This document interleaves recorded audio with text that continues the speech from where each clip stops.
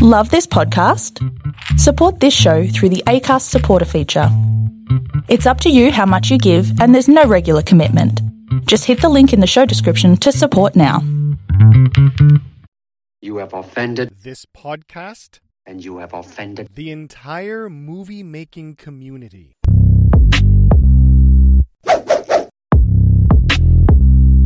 Good morning. And welcome to You Have Offended This Podcast. This is the podcast where we review old and new martial arts movies. I am your host, Mike McCarran. With me, as always, the baddest mofo lowdown around this town, Chad Lindsay. What's going on, man? Sure enough. Hey, how are you, man? I'm good, brother. I'm This fucking movie holds up. Yeah, man. I'm excited to talk about this one. I know you watched it a lot. I watched it a lot. We watched a lot together. And I watched it again recently. Before we did this, I actually said, I don't even need to watch this motherfucker. Like, I've watched this movie so many times. I can recite it. But I did watch it again because it just popped up on Netflix. So I'm pretty stoked. It did. I thought I remembered more than I did because I hadn't watched it in forever. And then when I saw it pop up on Netflix, I was like, "Oh, we fucking have to do that as the podcast." Yeah. But when I did, I watched it and took a bunch of notes, and then I watched it again. Maybe not last night, but the night prior, and just to watch it.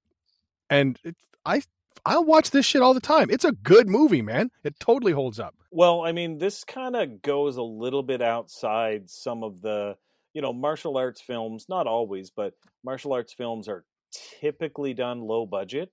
But this one was actually done and shot, more like a Hollywood film. And, it really didn't get its due in the theater. Like, it just basically got its ass kicked. But home video, I looked that up. Yeah, man, like home video was like the shit for this. VHS tapes like were flying off the shelves from, little kids in Sackville picking up this tape all over the world. I'm sure me and you made up like a third of this budget. Oh yeah. Yeah. I looked it up. It was, it cost $5 million budget. It made 1.7 million theaters. Oh my God. So I'm sure it made that back on home video. Oh yeah, that's home video is where it's at. Like I'd never even heard of it doing a theater run. No, God no. And it came out in '89. Yeah, like we were in high school. And we would in those days it was really the cover art that really got you going. But in those days, you couldn't just stream a movie. You had to put some time and effort into it. You'd go to the store, you'd look at the martial arts section if your store was cool enough to have a martial arts section. Which ours was. Yeah. Well, we had like 70 video stores. It's a good point. in a 3-kilometer strip. But yeah, this one, I just remember seeing it and renting it, and I was like, "Oh, this looks pretty cool." Yeah, James Earl Jones, right? Yeah.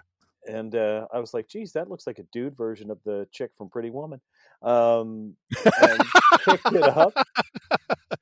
picked it up, and I don't know how many times I rented it. Like we rented, like in those days, people didn't have huge home video collections. No. Yeah, rented. Well, because VCRs were the size of a fucking coffee table. Yeah, exactly. Back in those days. And the remote control had a cord that went across the carpet to your television. Yeah, you put your feet up on the VCR and your drink and your steak dinner and your jalapeno poppers. A pig with an apple in its mouth. But yeah, no, this was awesome. I really love this movie. Fuck yeah. I was gonna say, like, if people watch this movie, if somebody watches this movie and they don't like it, like, we can't be friends. This is fucking cool. It's a cool as fuck. Murder them. We're gonna fight. Yeah, we're gonna fight if you don't like this movie. I heard through somebody say, and I think it might have been, oh fuck, I can't remember. But this is Chuck Liddell's favorite movie. Oh yeah, that makes sense. Yeah, because he's a martial arts dude. Okay, before we actually get into the movie, I wanted to run a quick question by you because we used to drive around and do top 5 lists all the time. Yeah. And I wrote mine down off the top of my head, and I wanted to ask you because I'm going to assume there's going to be a significant amount of overlap, but give me your top 5 martial arts movies that involve a tournament. Oh, that involve a tournament. Well, number one, I got to go right out of the gate, Enter the Dragon. Yep. Because that was the shit. And just to compare it to to this film. In the opening of this film, there's a bunch of guys practicing punches and kicks, very much like Enter the Dragon. I have that exact note. Except for the guys in Enter the Dragon were legit guys that they found down at the docks or whatever. The guys doing punches, not martial artists, at the opening of Enter the Dragon are not martial artists. So yeah, my they're top not. 5 featuring a tournament. The one that I got to give it just for rewatch time. I've got to give to Bloodsport, because at this time in the 90s, as I said, significant overlap. That whole thing with the Kumite and Jean-Claude and goddamn Forrest Whitaker going through the fucking alleyways and eating garbage Chinese, like that. That one was really good. Jesus, you're catching me off guard here. I didn't mean to put you on the spot. No, that's okay. If I were to go through, and remember, they don't need to be in a specific order. Just I'm gonna go with the Karate Kid. Not the best martial arts as a film, but overall a fantastic film, fantastic storyline, acting, like everything. It was just an amazing movie, and really comes down to tournament, and of course you got 100%. Get him a body bag line right in there, which was also incredible. So Sweep the leg, Johnny. I'm gonna end on my top 3 just because I'm not sure where I would go next. The other 2 that I wrote down off the top of my head were The Quest, the other Jean-Claude Van Damme one, the flashbacky old timey one. That was okay. You and I went and saw that in the theater. We did. Good. And that was the theater. Like the movie itself was kind of. I'd only picked that as my number 4. My top 3 were the exact same that you just said.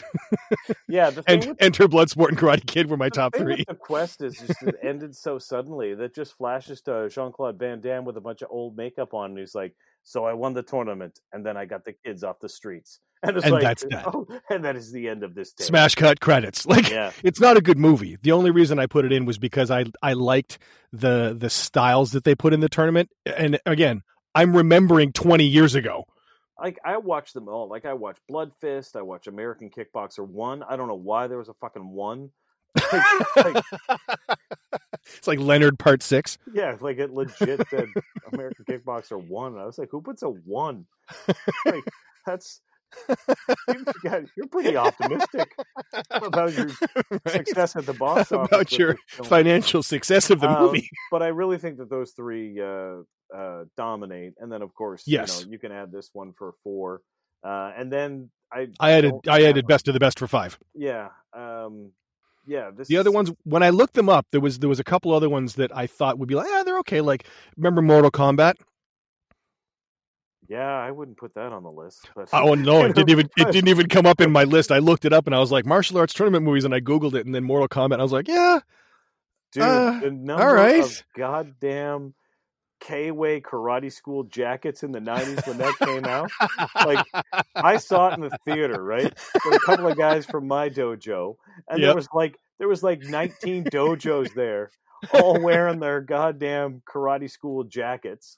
And then the K-Way ones that folded up into the pouch and the fanny pack. Yeah, and that goddamn movie, like it didn't care if you were Taekwondo or Kung Fu or karate. It didn't care. The only thing that mattered was the raging kick-ass rave soundtrack that everybody fell in love with. Right? It's like Mortal Kombat. Somebody was doing some sort of kata to that song, like, or those weapons katas where they'd spin the swords and the bow staffs. Oh yeah, that was goddamn intense. Get over here! That was intense, man. Oh fuck yeah! The music made that whole movie, because the martial arts in it, if I remember again right, were not spectacular. They weren't great. No, well, the acting was not great. There's that. We'll have to do an episode on it, but what's fucked is, like, we're watching it and all of a sudden it's like, oh look, it's Raiden, and he's like, hey guys, it's me, Raiden. I was like, is that Christopher Lambert there? Like, hello guys, it's me, Raiden. Hey, he has that weird Christopher Lambert accent that's not from anywhere in particular. You got a funny accent, Nash. Where you from? lots of different places. It's like, okay.